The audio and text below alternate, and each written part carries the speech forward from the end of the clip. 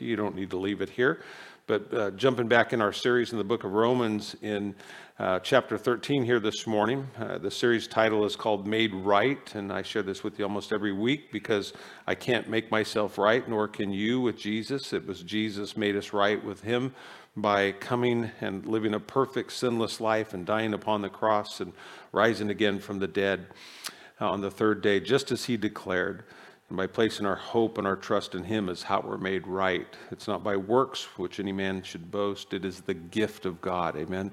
And our prayer and our hope today is that you have received that gift. And if you haven't, we would love to talk with you at the end of the service and pray with you, help you take those next steps in that journey of faith.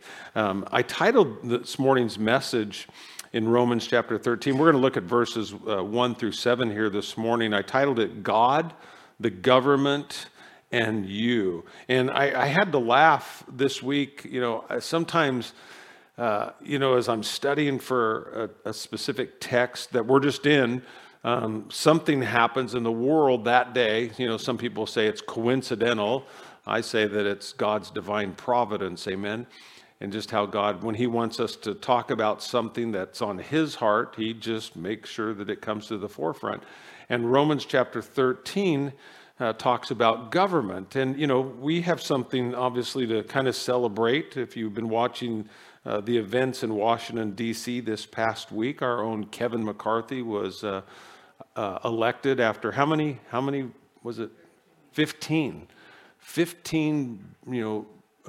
elections, different voting elections for the Speaker of the House, was finally elected to Speaker of the House. And that's a pretty amazing thing when you think about that, like you said, a son of a fireman, here from Kern County, graduated from Cal State Bakersfield and went on to serve as an assemblyman. And then here he is, now the third in rank to the President of the United States. If the President was unable to carry out the oath of office and the Vice President wasn't, it would fall on the Speaker of the House. And so that puts him in a very powerful, prominent position.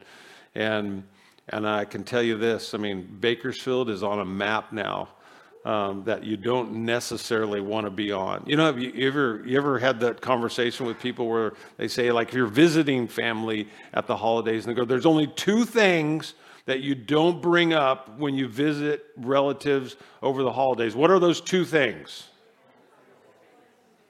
What? Yes, religion and politics, Religion and politics. And I have heard Bakersfield mentioned more on the news in the last few days. And some of it was in a positive light. I just grew up remembering watching Johnny Carson, if you remember Johnny Carson. And every time Johnny Carson mentioned Bakersfield, it was in a joke. It was always, making fun of Bakersfield. That people came to Bakersfield because they either got a flat tire or they were on the back of a tow truck. That was really the only reason that you would come here as a destination spot, or something that, or every high-speed chase in Southern California ended where? In Bakersfield, So it always had these negative connotations, and some of that has come out again this past week. But I look at this and like I said, the topic of politics, and our responsibility obviously is going to be heating up, you might say, more and more in the days ahead. And some because of just the fact that, like I said, with Kevin McCarthy being elected as Speaker of the House and the name of Bakersfield, being brought up more and more, people will begin to ask more questions. And so I can't think of a better time for us to be looking at this text. I didn't pick it. Some would say, gosh, that's a great topical message, for the Sunday after, this craziness, of this past election of the Speaker of the House. But it's just what the Lord, had in store for us. And so we'll take a moment here and let's pray together, and then we'll jump into this. And Father God, we want to thank you for this morning. We thank you for a new year. And there is so much to be thankful for. Thank you that even as crazy as things can be in the United States of America, it's still the best country on this earth to live in. To think that we still are practicing, you think of a republic and a democracy and the things that, Lord, allow for us to have a say in the things that go on in our country today. We're blessed by that. And we have a responsibility as Christians, as believers, as to how we respond to government and those that are in authority. It can be challenging in moments like this. And so, Lord, we need to learn. God, we need to grow. Oftentimes we need to repent. And Lord, as I read this, I'm reminded afresh why the book of Romans is attached to revival in the church so much, because we look at these things and in my flesh I go, it's impossible to do these things. But yet I'm always reminded, Lord, what's impossible with man is possible with God. And so we look to you today, not only to teach us, but to empower us, to strengthen us, to be the people of God that you desire us to be. Lord, there's so many needs. I think today we pray, we pray for Chris today. We thank you for his life. Pray that you would bless this next year, that you would give him good health and prosperity. Lord, this last week got news that Karen Fields, Karen and Bob have been part of our church family for many, many years, and Karen fell and broke her hip. And Lord, thank you that the surgery went well and she's recovering. And Lord, we just pray that you'd continue to bring healing to her. So many people dealing with so many different ailments and disease.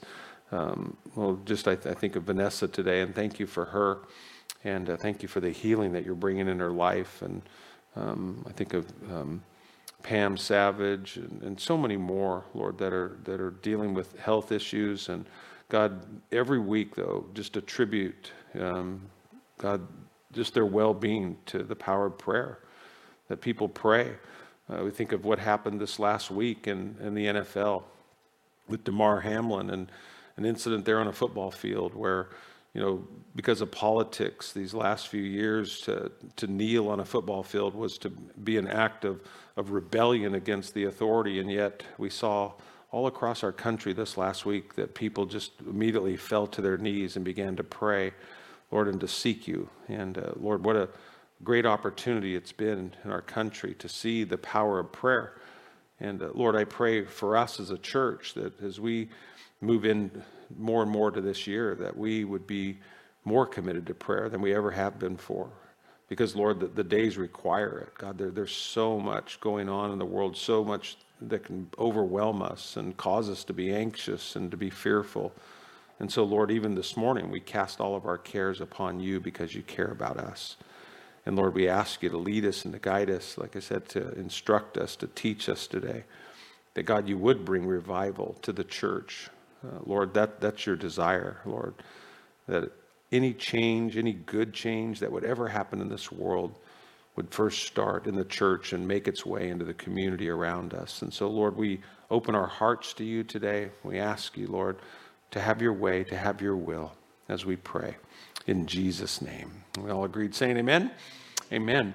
So, when you look at this, again, just for kind of going back a little bit here, we've not been in the book of Romans for a few weeks, and just to remind you, the easiest way, that I found to study this book is I just break it into four, pretty simple pieces. I'm not going to get into the exact verse because there is some carryover from one chapter to the next. But in a simple breakdown, you could look at, chapters 1 through 3 deal with the wrath of God, if you recall that. And chapters 4 through 8 deal with, the grace of God. And then we looked at chapters, 9 through 11 with regard to the nation of Israel and specifically, and, what is God's plan.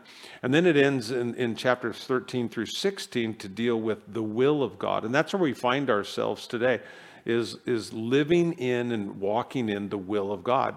And God has a will for my life and your life, and Paul expresses it here. But what's important to understand is it's not easy. One of the things that we've come to understand, going back to chapter 12, in how to love people.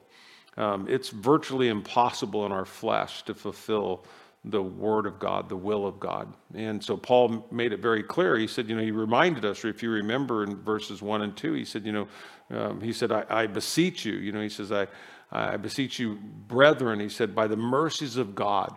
He said, if you remember anything, he's going to remember, all that God has done for you, that we were sinners and that God saved us. And because of that, our reasonable act of worship. He said the logical thing that we should do is to not be squeezed into this world's mold, but be transformed by the renewing of our mind, that we would dedicate ourselves to God's word and to his ways and to walk in the things, not just to be people who hear the word of God, and there's always that danger, who even know the word of God, but as James said, but to be people who do the word of God, who do the will of God. And that's really what these last chapters focus in on. And like I said, as I study it myself, I go, God, I need revival. I need you to revive me. I'm not saying that it's even you that needs it. I look at this and I go, this is impossible to love people in the sense the way that God loves people without. It's not impossible, with God, but it's impossible without God. And that's why Paul is saying that. He said, then you put yourself on the altar. You give yourself completely to God as a living sacrifice and allow God to live, you could say, through you, live in you and through you, as we shared, just a few weeks ago, to, minister or touch or change the world around you. And so, again, I'm reminded, when I look at, verses 1 and 2 there in Romans 12, let me read this for you. And he says, and so, dear brothers and sisters, he says, I plead with you, and I'm reading from the NLT translation. He says, to give your bodies to God because of all that he's done for you. Let them be a living and holy sacrifice, the kind he will find acceptable. This is truly the way to worship him. Don't copy the behavior and the customs of the world, but let God transform you into a new person by changing the way that you think. Then you will learn to know God's will for you, which is good and pleasing and perfect. So Paul, he just lays it out pretty straight there. He says the only way that we can live in the will of God is to keep, as I've been sharing with you, keep Jesus between you and everything else. I like that expression, play to an audience of one. And then do everything that we do as if what? We're doing it for Jesus himself. And if we just did that, you go, how would that change our lives on a day-to-day basis? Just thinking of that. Keep Jesus between you and everything else, play to an audience of one, and do everything as if you were doing it only for Jesus. That's what Paul is talking about. And you go, and if you're doing that, and that's how you look at every decision of your life, then you go, bravo, stay with it, keep running. And if not, guess what? We need to repent. In that area of my life, it doesn't have to be every area of your life, but those areas of your life that aren't living in what? Submission to God, to bring those to him. I like what theologian J.C. O'Neill wrote regarding the Christian's responsibility to government, in the opening verses here in Romans chapter 13, in verses 1 through 7. He said, these 7 verses have caused more unhappiness and misery in the Christian East and West than any other 7 verses in the entire New Testament. And you think about that and you go, wow, why?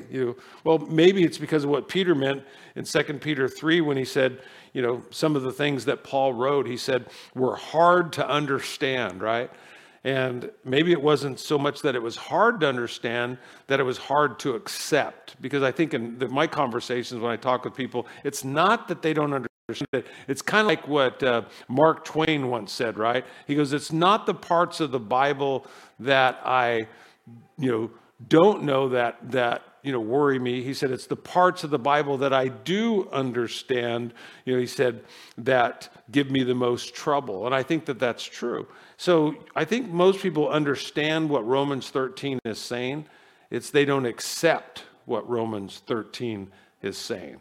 It's not an issue really so much of understanding, but for the benefit of the doubt, let's walk through this and make sure that at least we have an understanding contextually of what the Apostle Paul was talking about here. Because I kind of, I get it when people struggle, with our government. You think, sometimes we'll use the term, here's the $1 million question. And I thought some of you will pick this up. I said, no, it's the $1.7 trillion question, right? That people are asking today and they're struggling with. How does a Christian honor God when it comes to government? And I can't think of a better Sunday after all this, to look at this in Scripture. And so let's read this together. And again, in Romans 13, verses 1 through 7, it says, and I'm reading again from the NLT, it says, everyone must submit to governing authorities, for all authority comes from God. and those in positions of authority have been placed there by God. So anyone who rebels against authority is rebelling against what God has instituted, and they will be punished. For the authorities do not strike fear in people who are doing right, but in those who are doing wrong.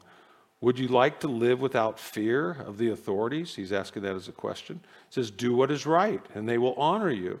The authorities are God's servants, sent for your good. But if you're doing wrong, of course you should be afraid, for they have the power to punish you.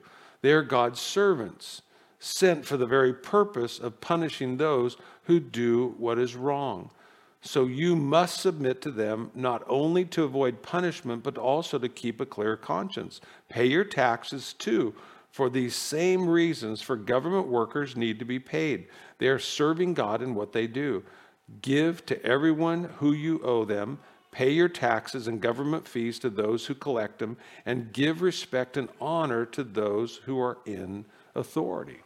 Pretty simple when you lay it out there. So if you look at verse 1, as you look there, it says, everyone must submit to governing authorities, for all authority comes from God, and those in positions of authority have been placed there by God. So again, this is where the title, of the message comes from. God, you, and government. Again, he just lays it out so clearly here that, like I said, the problem isn't understanding God's will, it's accepting God's will. And that's one of the reasons why we pray. When Jesus taught us to pray, how do we pray? Not my will, but what? But thine be done. It's a relinquishing, it's a surrendering, it's a submitting to that, to the will of God for us. And so Paul here says, everyone, and you think, who is everyone? Who's everybody? Everybody, yeah. I mean, you don't have to study the Greek language to go, everyone means everyone. That's me, that's you, that's everyone in society. And so, and I look at this and I'm thinking, okay, people, they go, well, Pastor Mike, he can't understand, Paul isn't living in our day. He's not going through what we're going through. How could Paul, possibly relate to this? Well, I think you kind of need to understand the backstory a little bit to it. If you think about, in Rome, what was going on at that time? Rome was in power, most of the world. It started off as a republic, and it ended up as a monarchy. It became what do I want to say? Autocracy. That's what I want to say. It became an autocracy. It became one person, just in supreme power and some supreme control. And that one person in Paul's day was who? It was Caesar. It was Caesar Nero. Caesar could do pretty much whatever he chose to do. Yeah, he had a Senate that was around him, but the Senate was, pretty much paid off by what we would call the lobbyists. Like if you were rich, in the days of Caesar, you could come and you could pay the Senate off and you could get audience before Caesar. You could get something pushed through. But if you were poor, basically, you were just, left to yourself. Basically in Paul's day, at different times you study Roman history, anywhere from 1/3 to 1/2 of the entire population were slaves. And this is what Paul is writing to, okay? So this is even different, you think about the degree of difficulty, we have it good compared to what was going on in the Roman Empire. And here's Paul exhorting the people, telling us that, this is a command, this isn't a suggestion, okay? That we are to submit to the authorities. And again, I remember, as you study through Roman civilization there was a demand, right, to say that Caesar was Lord when they would take a census, right, for taxation. That was the whole purpose of a census, was how many people can we tax?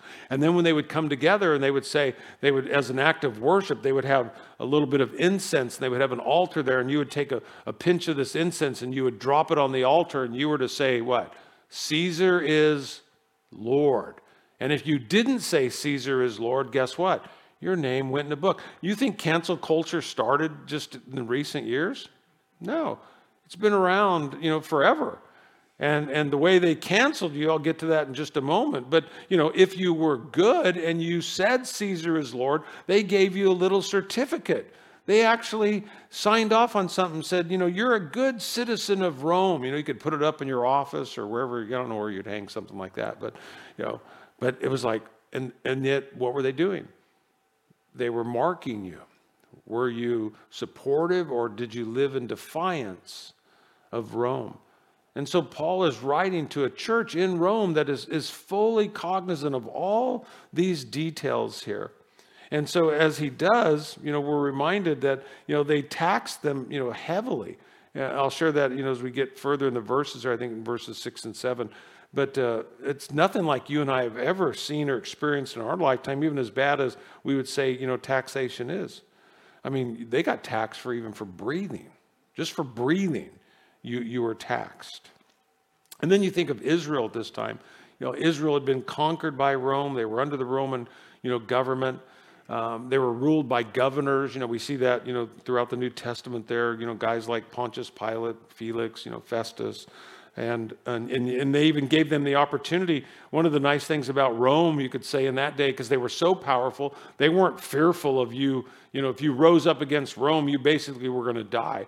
So they allowed the Jews to even have, usually when you think about this, when you conquered a land, one of the things that you would do is you would just integrate that people into your society, right? So they would lose their identity. But the Romans, they allowed, the Jews to maintain their own identity. They got to have their own language. They got to have a king. He was under Roman authority, but they still had a king under themselves. And we know that in the New Testament, that was King who? Herod, right? Yeah. And Herod was a friend, obviously, of Rome. And so you recall when, Jesus was born, remember, in the Christmas story, we just read it, what was Herod's response to the birth of Jesus? It was fear, right? He thought his position, was, in jeopardy. And so he called, and he had that kind of power, that kind of authority. Even though he was under Rome, he had unilateral authority. What he said was the law, and he called for all of the male children in that region to be killed in trying to kill the Christ child. And you think this is the authority, this is the government, like I said, that's in power, in Jesus' day. So it kind of gives you a glimpse that what's going on in Rome. And so he says in verse 1, he says, everyone must submit to the governing authorities. You try to wrap your mind around that he's writing to those people in that time. He's going, and you need to submit to the government. And we go, man, we thought, we had it bad. He says, for all authority comes from God, and those in positions of authority have been placed there by God. So again, verse 1 begins with a bang, right? And so there's some questions that, obviously the text asks, and it answers as we go along here. The first question that comes up, what is our responsibility to government? What is our responsibility to government? There's no question here, okay? Paul's not going, it's debatable. He says it's what? If you're a note taker, I'd write this down. The word submit. It's a word that people have a hard time with. The word submit. He says everyone must submit to governing authorities. And I always love this. People sometimes will come to me and they'll say, well, Pastor, I don't really hold to that because that verse is only in the Bible one time. I go, John 3:16 is only in the Bible one time too. I go, but you like that one, right? Oh, yeah. And I go, well, okay, in this one, it's also not in just verse 1, it's also in verse 5. It says, everyone must what? Submit, okay? So I think Paul's pretty clear on what he's calling us to. And that word there, again, if you study the language, it's an imperative, it's a command. And you look at this, the Greek word hupotezo, and it comes from two words. Hupo means under, and tezo means to line up. So if you put that together, it means to line up under. That's what Paul is saying there. That's what it is to submit. It was a military term, used to say to arrange troops in a formation under a leader. Okay, that gives you kind of a visual there. In a non-military sense, you could say it was a voluntary attitude of cooperation where people just go, okay, we're going to do it. And it could even be translated to say to help to carry a burden. To help to carry a burden. So Paul is saying, the basic role, of the believer, the basic role of the Christian life, Christian citizens, is to help carry the burden of government by what? Submitting to it. Oh, I can't do that. And you go, then go back to Romans 12:1. I beseech you, therefore, brethren, by the mercies of God, that you be a living sacrifice. The only way you're going to do it is you throw yourself on the altar and you go, it's my reasonable act of worship. And it really isn't that difficult when you think about as this unwinds here. We're not called to be rebellious as Christians. We're not called to be subversive to the government, but just the very opposite of that. We're called to be model citizens, to show people how to live. Jesus said, you're the light of the world, right? You're the salt of the earth. So when Paul wrote this to the church, like I said, the church was already under suspicion. If you've studied Roman history at all, when the church began to meet, where did they meet? Where do we read in the book of Acts? Where did the church first begin to meet? In homes, from house to house. So they were meeting in private, right? That got the suspicion of the Roman government. They go, what are these people doing behind closed doors? They're not even doing this out in the open. Then they heard this thing about communion, that they thought they were cannibals, right? That they were eating, the body and the blood of Christ. There was all kinds of confusion. There was all kinds of speculation about the Christians in that day. And so Paul all the more is going, all the more reason that we need to live out in the open, and we need to be the best possible model of citizens that you can be, because you are suspect to everybody. There's people today, even in our own city. What are those churches doing?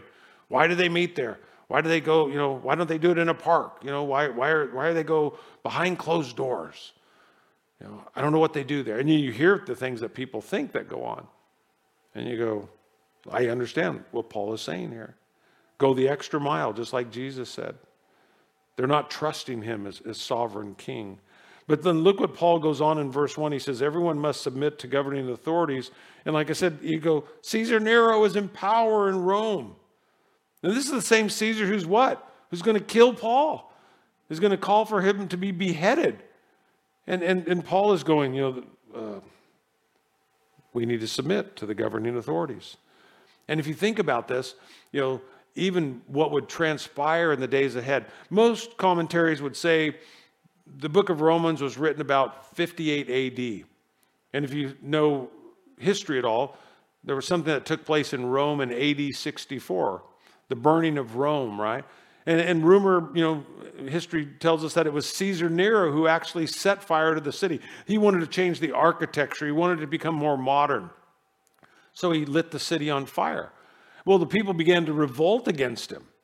And so he needed a scapegoat. And so he determined to just say, well, you know what? It's those Christians. Those Christians lit the city on fire. The ones that meet in private, that we don't even know what they're doing. They won't even put incense on an altar and say Caesar is Lord. They refuse to recognize him as Lord. And so it must be them. And so what did people do? What gets reported in the news? People just go, that's the truth. Don't question it. Next thing you know, you talk about waves of persecution. You've heard this story. I've shared it. I think John has shared it as well with regard to Caesar Nero, that in his craziness, that, he was a chariot racer, and around the garden in his own palace, that he would, ride at night. And obviously there was no streetlights in those days. So what they did, they took Christians and dipped them in pitch or in tar and put them on poles and lit them on fire as he drove around naked through his garden, in a drunken, debauchery. And you go, but that's what the church was, in a sense, was up against in Paul's day. And yet Paul is saying, submit to the governing authorities. You're going, wow. Is that a struggle? Is that hard? You think about as hard as we could say that is, it was much more difficult for them. People would be going, has Paul lost his mind? Everyone must submit to governing authorities? But then look what he says. He goes on, he says, for all authority in verse 1 comes from where? Where does it come from? It comes from God. That's what he's saying. And in all these positions of authority, they've been placed there by God. So the next question that naturally poses, where does government get its authority? From God. From God himself, that God is sovereign. God's in complete control. And he says that these positions of authority, they've received it from him. That God himself has placed them there. And so Paul starts with the sovereignty of God. He makes it clear, all government power has only one source. And that one source is God himself. And we have to come to that same understanding, that same conclusion. Otherwise, we're going to go crazy. All authority comes from God. Remember, Jesus, when he stood before Pontius Pilate, before his crucifixion, Remember Pilate says to him, he says, do you not know that I have the power to release you? I have the power to crucify you. And what did Jesus say? He says, oh my gosh, I didn't know that. Pilate, please, let me. Is that what he said? You go, no. What did he looks at Pilate and he goes, you'd have no authority over me except for what? That it's been given to you from above. Did Jesus recognize where all authority and government comes from? Did he live in fear because of it? You go, no. He did what? He submitted himself to it, to the Father's will, even when it hurt, even when it cost him, because he understood the sovereignty of God. People ask, why do we have armies? It's a great question. There's so much evil, in this world. It can only be deterred by force. God establishes it. He places it there. There's no such thing as a perfect government. Well, there is one, but it's still yet to be, right? That perfect government is when Jesus Christ returns to this earth and establishes his throne there in Jerusalem, and we are living in what? The millennial kingdom. Then it'll be perfect. Until then, no. We pray, not my will, but thine be done. But we determine to live, as our Constitution declares, as one nation under what? God. One nation under God. Verses 3-5 goes on, again, you look at this and it says, for the authorities do not strike fear in people who are doing right, but in those who are doing wrong. Would you like to live without fear of the authorities? Do what is right and they will honor you. The authorities are God's servants sent for your good, but if you're doing wrong, of course you should be afraid, for they have power to punish you. They are God's servants sent for the very purpose of punishing those who do wrong. So you must submit to them not only to avoid punishment, but also to keep a clear conscience. So why does the government exist? What is the purpose of government?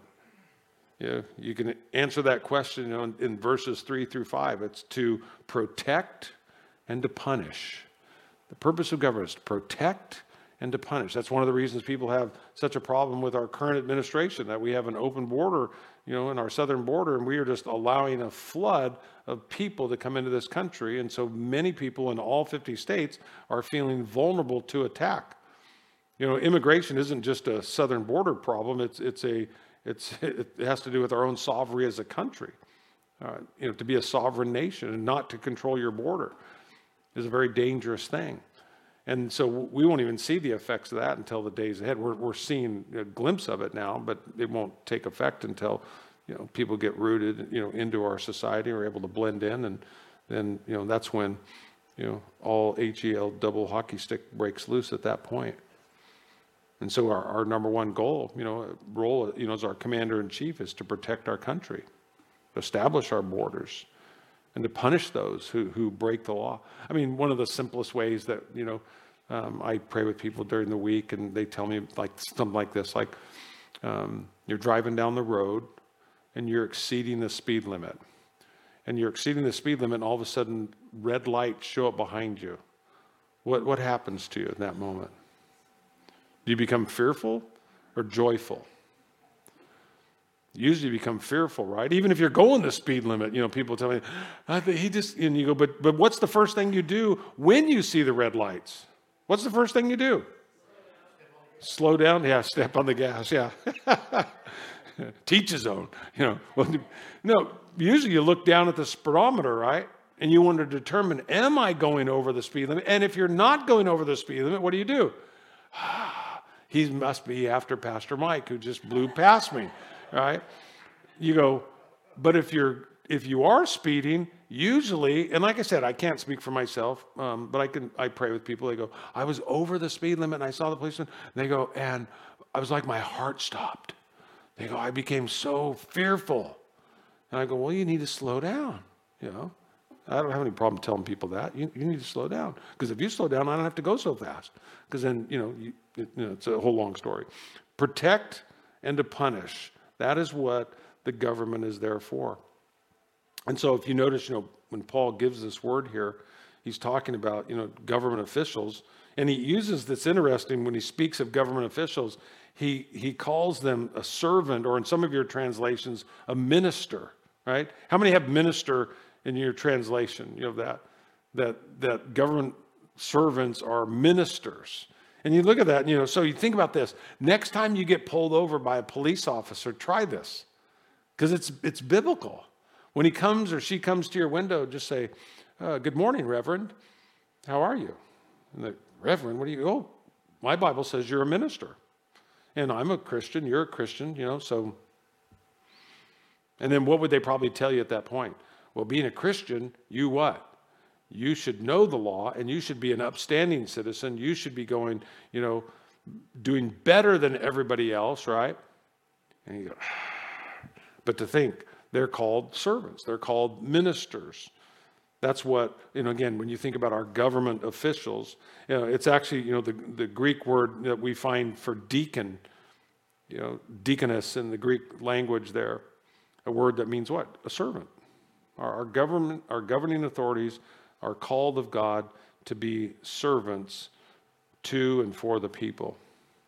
And this is an office, obviously, divinely occupied, by people. And so it's a terrible thing, it's a shameful thing for me and for you, when we have such a bad attitude towards government as believers. Now, I get it in the world, but not as the church, not if we are Bible-believing Christians who have read the Bible. Maybe you're here today and you go, man, I feel terrible because I've never read this before, and I do accept it. And you go, great. For you, that's called what? That's repentance. So you go, I'm doing exactly what God would have me do. I'm not being squeezed in by the world, but I'm being transformed by the renewing of my mind, that I might prove out what God's perfect will is for my life. And that is to do what? That is to respect those that are in authority. I can tell you this. I mean, they were asking, I was watching the House vote last week, and Jim Jordan was a guy that his name, and I like Jim Jordan, and I like listening to him. And they said, we want Jim Jordan to be the next Speaker of the House. And Jim Jordan comes up and he goes, I don't want the job. He goes, this is the last job I'd want. It's already hard enough just being a congressman. Can you imagine being the Speaker of the House and all the targets, that are, and so we kind of saw it, unfold. But I get it. Being in government is really a thankless job, especially if you're in the IRS. Even the tax collectors in Jesus' day were hated. And so, it's just one of those jobs that people on the outside look at that and they go, man, it's not a job, that I would want. But, again, another question that comes up naturally from this, how should we respond to government? Like I said, we've already looked at our basic responsibility, and that's to submit. But in verses 6 and 7, Paul takes it a step further than just submitting. Look what it says there. It says, pay your taxes too for the same reasons for government workers need to be paid. They are serving God in what they do. Give to everyone what you owe them. Pay your taxes and government fees to those who collect them, and give respect and honor to those who are in authority. So you think about that. Taxes and government fees to those who collect them. Have you ever thought of the IRS as being a minister? Having that we have that same reverence, we go, yeah, the IRS, they're ministers, they're servants of God. And Paul is saying that our response, to our government, number one, should be that we support them. That's what we're paying our taxes for. Number two, that government itself should be respected. We're to honor to whom we honor and to fear those whom we fear. And like I said, that's tough. That can be really tough for us. And so what does it demand that we do? It demands that we go back to Romans chapter 12, verses 1 and 2, and we throw ourselves on the altar of God. And you go, God, for me to look at an IRS agent as a minister of the gospel, in the truest sense, when I say the gospel, I mean fulfilling God's purpose and his will, that it was God who placed them there, and to have that kind of respect, and you go, that's exactly what Paul is saying. So when you ask yourself, you go, do you have that kind of respect or honor for an IRS agent? And you go, no. And you go, well, what is Paul saying? He's going, you should. And it's not an option. It's not even a suggestion. He says it's a command to submit to God. It's an imperative that we do that. If you want to honor God with your life. If that's your goal, to bring honor to God, then you would do what God would call you to do, right? That you're not going to argue with God and go, God, I'm a good Christian, but I'm just not going to do that.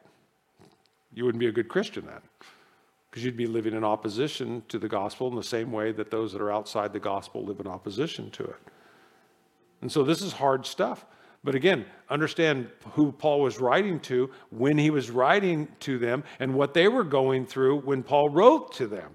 Far greater persecution and suffering and hardship than you and I have ever known in our life. So it wasn't like Paul was just, out of tune or out of touch with, culture or society. I think of, even in our own day, we might not like, who's in office or who's leading us, but we're called by God to honor them, to pray for them, maybe not talk so much about them, but pray for them. 1 Timothy 2, 1 through 4 says this, therefore I exhort first all that supplications, prayers, intercessions, and giving of thanks be made for all men, for kings and all who are in authority, that we may lead a quiet and peaceable life in all godliness and reverence, for this is good and acceptable in the sight of God our Savior, who desires all men to be saved and to come to the knowledge of truth. So who's Paul saying that we should pray for? Leaders, the president, the vice president, the Speaker of the House, Congress, Senate, and that our desire would be to live quiet, peaceable lives, not rebelling, but to submit. What does it mean to submit? To come under, to align yourself under, to support the government. And you go, man, that's such a hard thing. When you think about, in Paul's day, think about the taxes that were levied. It was called tax farming, meaning they farmed out the taxes of that day. So what they would do is they would sell the taxes of Judea to the highest bidder. So whoever, won that, then they could go and then they could set whatever taxes they wanted if they could pull it off. They had to give a set amount that was agreed to Rome, and then anything above that they got to keep for themselves. So they just came up with different ways, to tax people at that point. There was, like I said, the poll tax, just for breathing, seeing certain age between men and women. Just because of the fact that you were alive, you had to pay, it's a POLL tax. There was income tax. It was a flat rate of 10%. There was a road and there was a harbor tax. So if you used the roads, you got charged to use the roads. If you had a boat, you got charged to use the lakes or the oceans there. There was an import tax. Bring something from outside the area, guess what? You had to pay a tax on it. There was a fish tax. Wherever you threw your net, if it was in the ocean or if it was in a lake, you had to pay a tax. And then if that net caught anything, then they counted the fish individually and they taxed you on top of that. There was the cart tax. I've shared this with you before. If your cart had one wheel, you got taxed so much. If it had two wheels, and who got to pay the most? The 18-wheelers, right? I mean, the more wheels you had on that cart, the more that you would pay. And so taxation was way heavier in Jesus' day, in Paul's day, than it is today. And what is Paul saying? Pay your taxes. Pay your taxes. Pay your taxes. And yet, what did the people want in Jesus' day? They didn't want a spiritual revolution, right? They weren't looking for a Messiah to save them from their sin. They were looking for a Messiah who would save them from what? From Rome. And when Jesus didn't meet that need in their life or their want to save them from Rome, then the people turned on him, remember? Yeah, the Jews wanted him dead. The Herodians wanted him dead. Everybody who lived, in that time frame wanted Jesus dead. They tried to trip him up. If you remember in Matthew's gospel, Matthew 22:15, it says, you'll find the story there. It says, then the Pharisees met together to plot how to trap Jesus into saying something for which he could be arrested. They wanted him killed. It says they sent him some of their disciples along with supporters of Herod. And Herod, like I said, he was a sympathizer to Rome. The Pharisees, they didn't want to pay taxes, at all.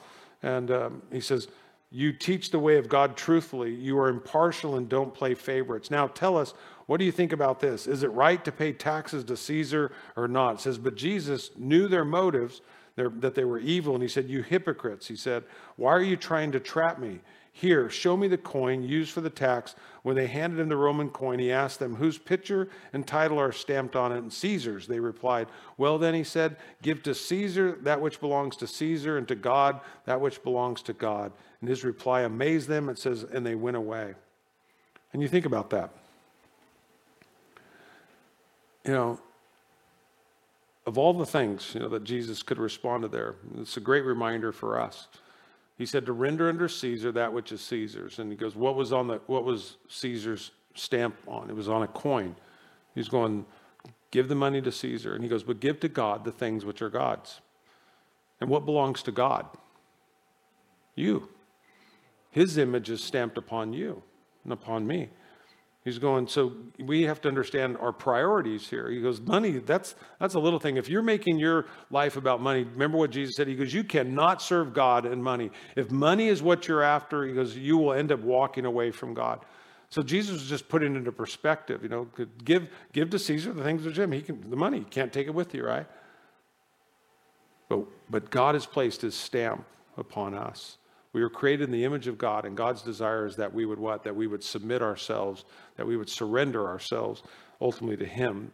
And that's really the question, for all of us today. Have I done that? Have I submitted myself? Have I surrendered myself to God? And am I doing it, as Paul said, he's telling us here that, a good Christian is also a good citizen, and not just because the law demands it, but he says, but for conscience sake. For a clear conscience, we obey the law. I go back to the driving. If you're driving and and you're looking down and you're watching the speedometer, you can look out the front and you're just kind of driving along. If you're going really fast, people tell me that they had to look out the front and they're always looking behind them, and there's tension and because there's what? There's a fear. Fear of what? I might get caught. And Paul's going, so we don't just do it because it's the law. I do it because you can have a clear conscience, that you can just be peaceable about it. I remember that joke about the IRS agent, that he receives this letter, anonymous letter in the mail, and it says, hey, I paid my taxes last year, but I shorted it, by an undetermined amount of money. And he said, so I wanted to give you $200, this year, towards that. And he said, last year I just wasn't able to sleep at all. And he said, knowing that I have this debt, and he said, so I'm going to pay you $200. And he goes, and if I still can't sleep, he said, then I'll send you some more. And it's kind of how we approach, having a clear conscience. It's not that, we're all in. You go, just what do I got to do to have where I feel good, and have a kind of a clear conscience there. And yet, Paul is just reminding us that what we do, we don't just do because that's what the law requires. We do because it's good for our conscience to know that what you're doing because God declares it in his word. And there's a peace then that surpasses even our own understanding, that fills our heart and our mind in Christ Jesus.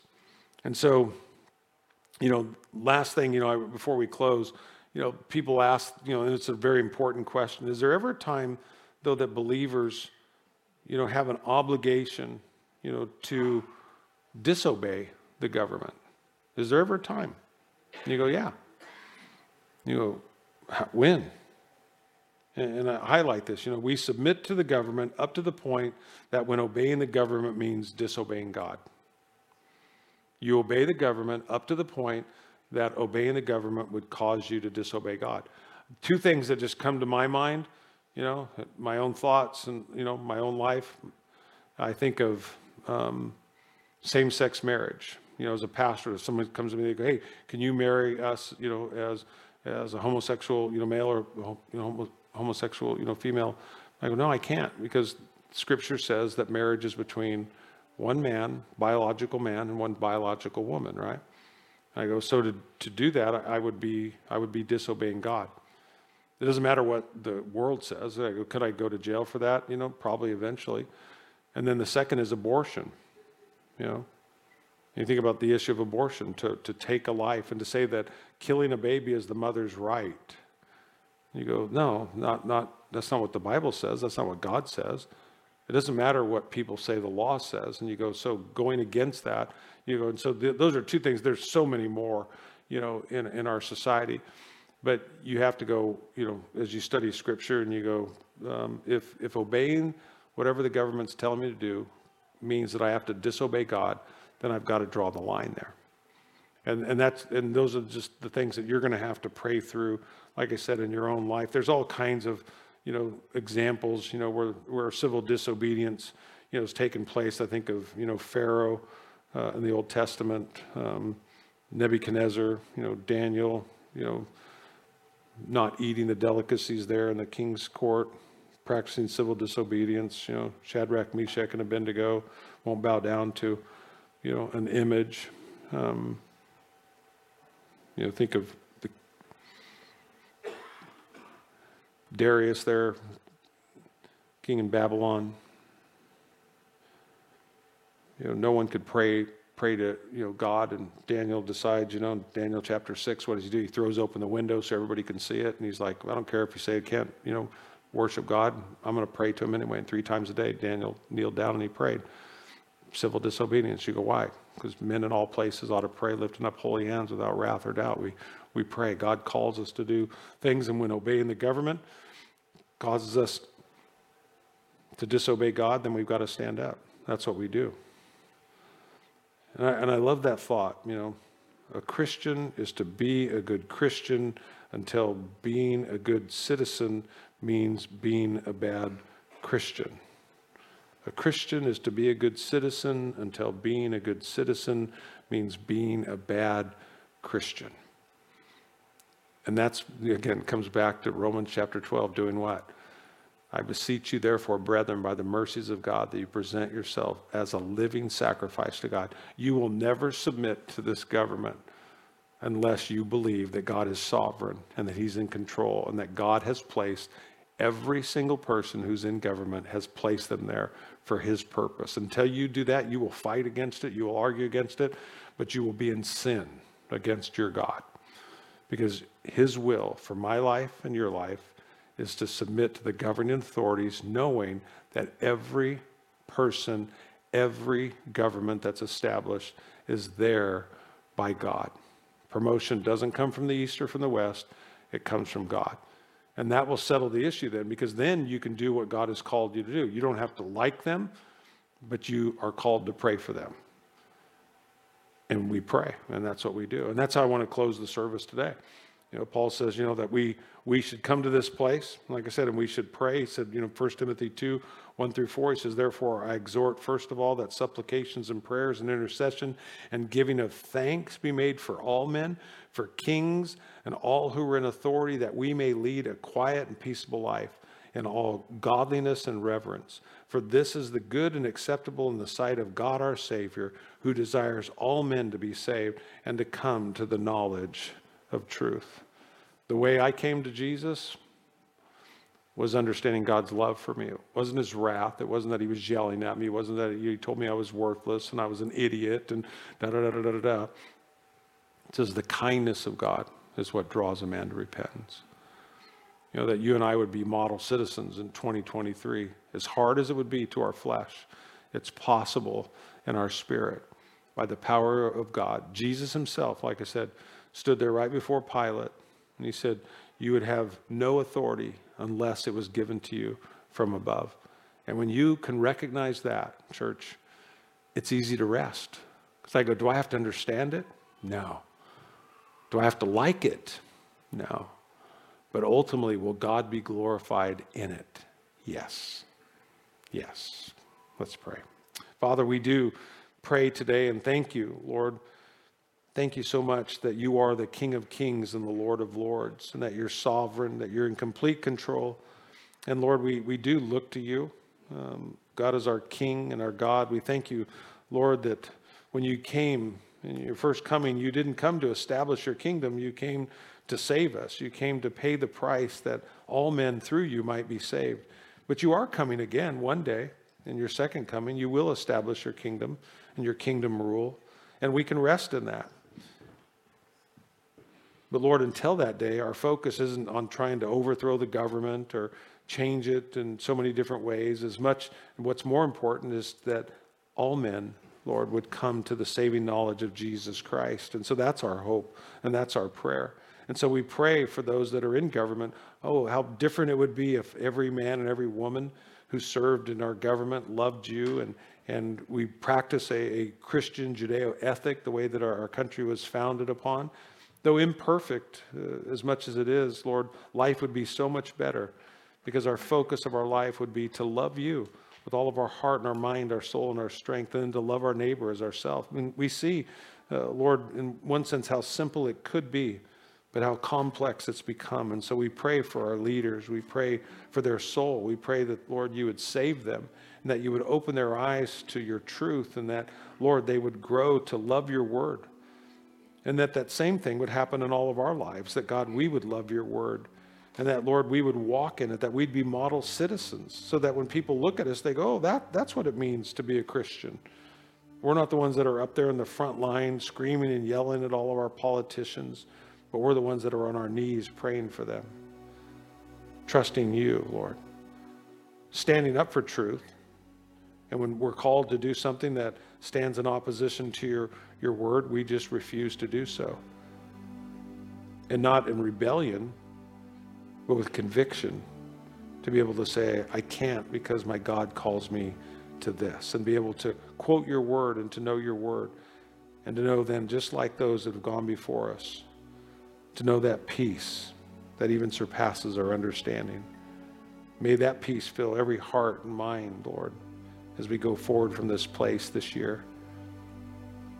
Cause us to be, Lord, a humble people, a submitted people, a gracious people, a thankful people, God. And we can only do that by your Spirit working in us. And so, Lord, create in us, Lord, create in me today a clean heart, and renew a steadfast spirit within us, that we might glorify you. We pray in Jesus' name. Amen. Amen. Church,